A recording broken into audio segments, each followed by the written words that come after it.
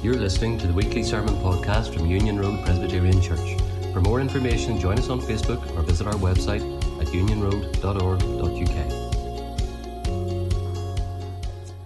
In one of the Indiana Jones movies, you'll see them every Christmas time, won't you? That's the only time they seem to be on. But I quite enjoy them. But in the most recent one, I think it was the Crystal Skull, they are running away, Indiana and everyone else, and they hop in a boat along a river. But they're really out of control. And the old man is really confused, talks about something dropping 3 times. And they don't know what it is. And then they look forward after everyone scrambles onto the boat, and maybe you know the scene, maybe come to the screen, the waterfall's just before them. And they drop down in, and amazingly they all manage to stay in the boat as they reach the bottom of this big waterfall. And then they say, 3 times it drops, and then suddenly they're down again, and they just are cascading out of control, and eventually they make it to safety on a river bank. And in that scene, they're out of control, aren't they? They're just being swept with the current, with the waterfall, and it's just going down and down and down. And that is, if you like, a picture of us before Jesus, isn't it? We are cascading along a river, and we're just going down and down and down with no help, no sign of safety, no sign of help. And well, the only way to avoid that is Jesus, isn't it? See, the only way to avoid the cascading fall of man is Emmanuel. The only way to avoid the cascading fall of man is Emmanuel. And chapter 7, as we looked at it last week, was encouraging us to follow the Lord in that way, to have faith in great times of difficulty. And chapter 8 really continues in that theme. The context is still the same politically. The threat of the northern kingdom is there, but also the greater Assyrian kingdom. King Ahaz, remember from 2 Kings 26, he tries to buy off the king of Assyria. He takes all the silver and gold from the temple and is trying to buy them off. And well, that just encourages them to come, actually, in the long term. And Isaiah's word from the Lord constantly falls on deaf ears. The people do not respond. And while chapter 8 continues, obviously, from chapter 7, but in terms of timeline, it's quite close, isn't it? Because a son is born. There's only a few months. And that's our first point. Just quite simply, a son is born. And the Lord speaks and gives Isaiah a very unusual instruction. Take a scroll and write this. Now, I'm not sure if you've ever written down a note in a bit of paper and you've ran out of room. I'm sure Isaiah wondered when he was going to stop writing this. Now, this is a scroll to be rolled out and held out. And he has to write these 4 words that are brought into one. Mahir Shalal Hashbaz. What a length of a name. You certainly would need a really long scroll, but it's a very puzzling name. Because we know in the Bible, names are very important, aren't they? We saw that in the last chapter with a remnant will return. Isaiah's name himself in the Bible are really important. So what does this mean? Emmanuel, God with us, is so clear, but this is not so immediately obvious to Isaiah even. This is what that name means: quick to plunder, swift to the spoil. It's the same thing twice, isn't it? Quick to plunder, swift to spoil. You're quick to get the treasure, if you like. It's really indicating the speed of God's judgment that's going to come. That's what the name is. It's quick to plunder. This is going to be quick. It's going to be swift. And Ahaz, although he saw protection through different alliances, trying to buy off Assyria, it's during this national crisis that Isaiah's second son is born, as prophesied here. And we're told that before the boy is born, Isaiah has to write his name out, and then Isaiah is to name him this. And he's swift to spoil, quick to plunder. And God's message is also to Ahaz here, isn't it? That all of Judah's enemies, they would be, yes, defeated and plundered, but Judah would come as well. See, this document, this scroll that Isaiah writes, it's really showing what's happening. And we understand that in the last verse of that, verse 4. What happens before the boy knows how to say? Damascus and Samaria are plundered. The northern kingdom's no longer a threat. That's like the first part of the name.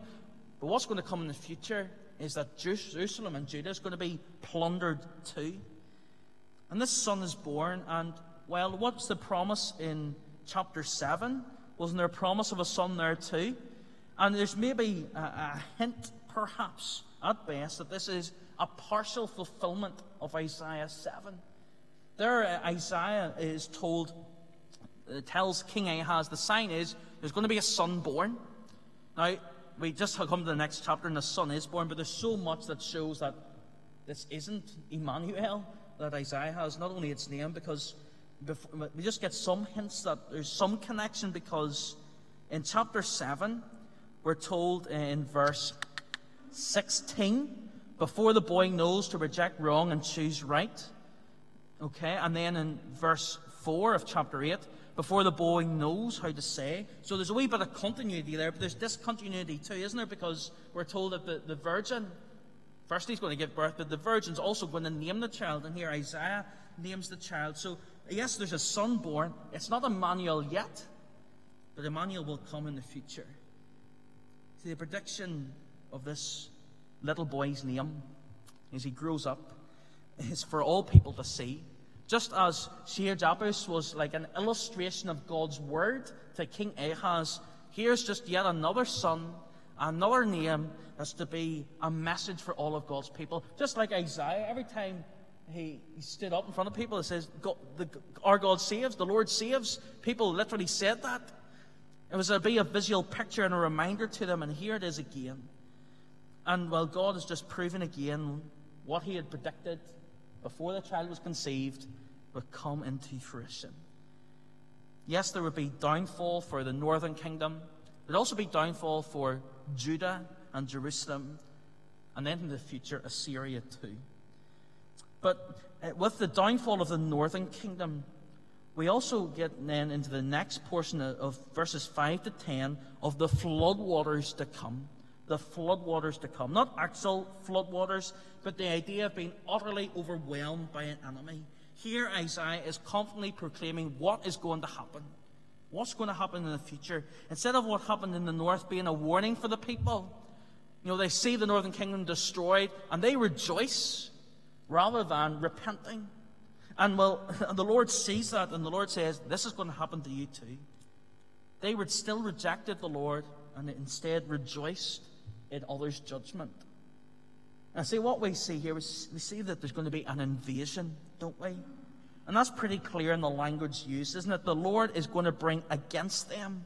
He says at the start of verse 7, therefore the Lord's bring against them, and he names the people, Assyria, and all their pomp. But it's overwhelming, isn't it? Look at what's used there. Mighty floodwaters, the king of Assyria, overflow. Banks run over, they sweep over, they swirl over it, passing through. It's up to the neck. It's all consuming. It's utterly overwhelming. There's different examples in recent history, isn't there, of floodwaters, of a river bursting its banks and flooding an entire city or villages, isn't there? In America, it's about 10 years ago now, the Mississippi River overflowed, and they actually opened up parts of the barriers to flood countryside rather than cities. People, this is what God is saying here to these people. There's going to be this overwhelming floodwaters. It's like, imagine our houses flooded up to the neck, and you're using one layer of a sandbag to keep the water out. It's utterly pointless. That's what God is saying. This is going to be oh so overwhelming. Nothing you can do is going to be able to stop it. This is coming. Invasion is coming, and nothing can be done. No matter the military plans, no matter how many aqueducts you build Ahaz, this is going to come. The people are still trusting in human preparations rather than God himself. And with all the turmoil to come, all being utterly overwhelmed, what is Isaiah's response at the end of verse 8? Oh, Emmanuel. It's like a cry of mercy to God, isn't it? Oh, Lord, help us. God is with us. That's what he cries out. And there's two cries of Emmanuel here, isn't there? The end of verse 8 and then at the end of verse 10, for God is with us, is just simply Emmanuel. Because here, as the floodwaters come in, this land was to be a land of peace. A land that should be at rest, safe and secure. Why? Because it's God's promised land. But instead, invasion is coming like birds of prey circling around a rabbit before it pounces, spread out in the shadow. That is what's coming It's impending judgment. And that is why Isaiah is left to cry out to the Lord of the land, crying out for what is about to come, the destruction of Judah, though it will come. It's not the end of the story. These floodwaters are going to be oh so overwhelming, but in verses 9 to 10, there's more to the story. There's more. So we know that this is about the northern or the southern kingdom, verses 7 and 8. But then it's like the Lord addresses the nations. Raise the war cry, you nations, and be shattered. What's he talking about? Well, yes, Judah will be judged. They will be utterly overwhelmed. It might seem like that's the end for Israel, the end of God's people. But that's not the end of the story. Yes, that's going to happen in the future, but even later, ultimately, yes, they will lose maybe the war that will come, but they will not lose everything. Because we can be confident in the Lord's control in all of this. All you distant lands, prepare for battle and be shattered. That's the end game for God's people. Although they're going to be judged here, the end is their enemies are going to be shattered. Why? For God is with us. God's people in Isaiah's day, the faithful few in Jerusalem, it was true for them. They might have been overwhelmed by these floodwaters of Assyria and been taken away in exile later on. But their enemies would be shattered. God would still be with them wherever they were. And what is true for God's faithful people in Isaiah's day is true for the church today too, isn't it? Whatever the church might face, whatever opposition might come, whatever we as individuals, as God's people face in our lives, in law or in what we feel we cannot say or not confident to say, what's acceptable to say or not to say in society, yeah, that might be difficult, but the end game, what is it? Our enemies are shattered. All the truth is revealed, and their words will be nothing. The end game is God is with us. He is with us. Their plans will not stand for eternity. They change from generation to generation, but God's will never changes. And God's plan will stand firm forever. It will. Then thirdly, don't go with the flow. Don't go with the flow. In verse 11, again we get God speaking. And the Lord spoke to me with a strong hand upon me and warns me not to follow the way of this people. It's that picture in Indiana Jones again, isn't it? It's easy to be whipped away with the current, to be brought downstream. Whenever we were children growing up, we would have walked in Gosford. Some of you will know it with my grandfather. And there's a couple of bridges, and we used to pick sticks and race sticks down the river. That's maybe an old school thing to do, but that's what we did. We had to get a good stick. And we would throw them on one side and race them to a certain point in the river. And you're always got it if your stick went off course a little bit and seemed to get stuck in a rock or maybe a bit of a bit of the river where there's maybe not as good a flow of water and it slowed it down. And well, it's easy for us to be swept away with the world, but then get stuck on something, isn't it? We get fascinated by maybe a little part of society, or maybe like that stick getting stuck, and we get stuck in a rut with the world. And we've seen in previous chapters here in Isaiah for the people in Jerusalem, probably chapters 3 and 5 especially, all the bad things that were going on. There's a sense in which all of Jerusalem and Judah were taking part, following each other. They were just like a big mass, just following each other, copying what everybody else is doing, and not following God's ways. And Isaiah here gets a strong hand. It's interesting, isn't it? It gets a really strong warning from God not to be like everybody else, not to go with the flow. And we need a strong warning too, don't we? Not to follow the way of people, the way of our friends, or maybe even our boss. Don't go with the flow, but follow the Lord. So as we look at verses 11 to the end of the chapter, let me highlight just a couple of things. The first one's this. Do not fear like the world, fear the Lord. Do not fear like the world, fear the Lord. We are to fear God because He is holy. This is not living in terror of God, that he would suddenly strike us down because he decides to dislike us. No. Fearing God means we reorder our lives, reorder our priorities. We place God and what he says about the world first, rather than what the world says first. So in verses 12 through to 14, what are the kind of things that we are not to fear? Well, what does the world fear? The world fears conspiracy. And they do not fear what other things the world fears. All kinds of ideological things, from seeking to remove biological sexes to the climate, all those kind of conspiracies, you could say. And here people are in utter fear today of what people did centuries ago, aren't we? People are feared of what might happen to the world in the future. For as God's people, we already know.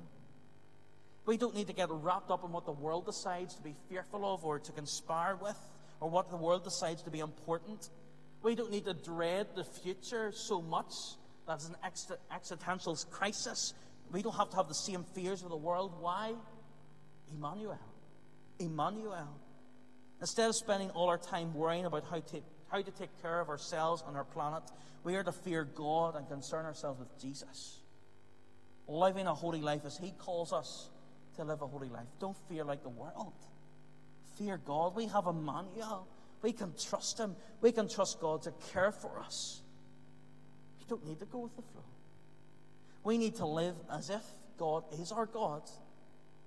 Forget about everything else and fear him. If we fear God, we do not need to fear anything else. How often is it the case that we are actually fearing the world rather than God? Not true. We have a conversation in work, maybe some of those topics we thought about, we're not quite sure what we should say, or we should say nothing. Maybe we end up, out of fear, just simply agreeing to get the conversation away from us, because we're so feared. Someone says love is love, and we simply agree that's than saying really what a holy God says. Don't go with the flow. Fear a holy God. Next thing, do not walk like the world. Wait on the Lord. Do not walk like the world. Wait on the Lord. So if we do not fear the Lord as we should, what happens is that we will stumble. If we do not fear God, we will trip over ourselves and fall. If we walk like the world, we will fall and stumble.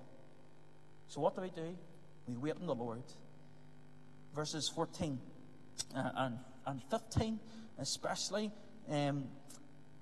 For both houses of Israel, God will be a stone that causes men to stumble, a rock that makes them fall.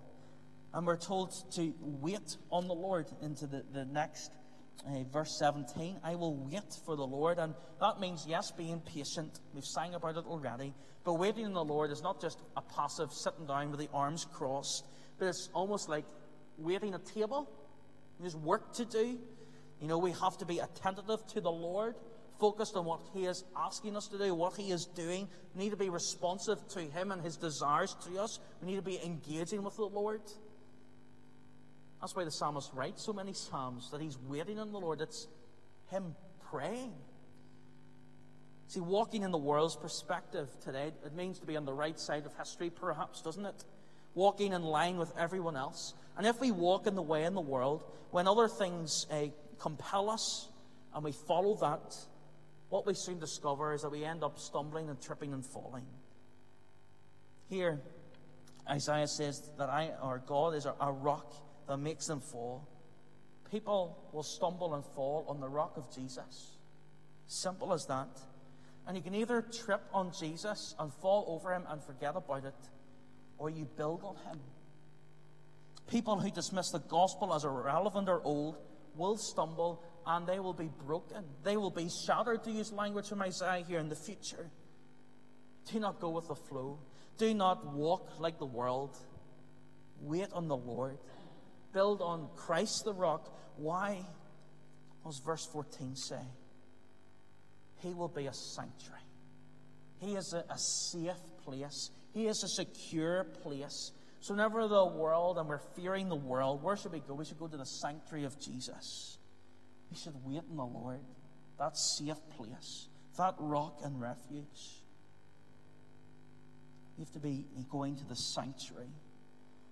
And as we look at these verses, isn't it? If you look at verse 16, it changes tact. It's talking about what's going on out there, and then suddenly it's Jesus speaking.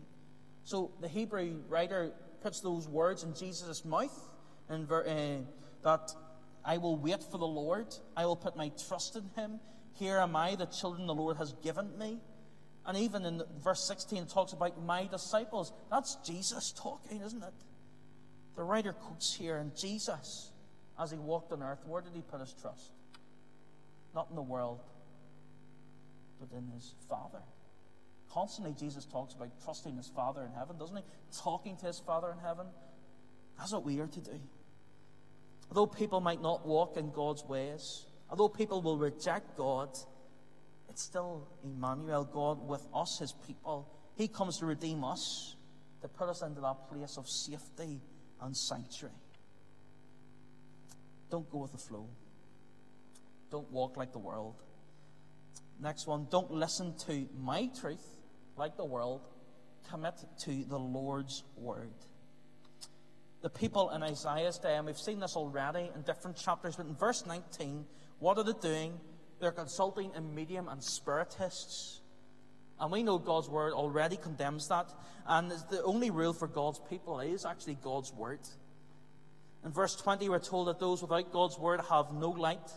In verse 22, that if you ignore the light of God's word, you will be in utter darkness. And this is what God says about people then. And yes, today we might be able to fly in the sky. We might be able to send an instant message to Australia or go anywhere we want. We might think we're far too advanced for folks in Isaiah's day, but God's truth still stands. We'd be in utter darkness but for God's word. The world is full of people talking about their own ways, their own truth. It's the story that they are telling themselves to make sense of the world. They're writing their own story rather than looking to the author of salvation who writes the full story. When they are believing in their own selves, their own stories that they're telling themselves, the truth conveniently fits the time, doesn't it? The truth conveniently suits a bigger agenda or ideology or focal majority. But here we read what happens when people refuse to trust and obey God. People who listen to themselves or to others just like them. They have been given God's word to them in the Torah and the prophets, and they refuse it. They consult with the dead. They consult with magicians and spiritists. And it's hardly surprising then if they then end up in darkness, or it's not. What's the latest craze? It's maybe not mediums and spiritists, but it's a lot of celebrities into crystal stuff. Crystals, healing crystals, all celebrities. No different evil than what we read here. No different than the evil of the charms of your cattle or your children. It's evil and it's dark. What nonsense. Stay away from that stuff. Why is it nonsense? Why is it dark? Because it's not the light of God's word. People might say it works. People might persuade us to try it. But it's not the light of God's word. Don't listen to what they say in the world. Listen to God's word. We today think, don't we, in society, we're modern, we're scientific, we're too educated to believe in such things. It's really just an amazing concoction of superstition and paganism, isn't it? It's a wonderful cocktail of the world.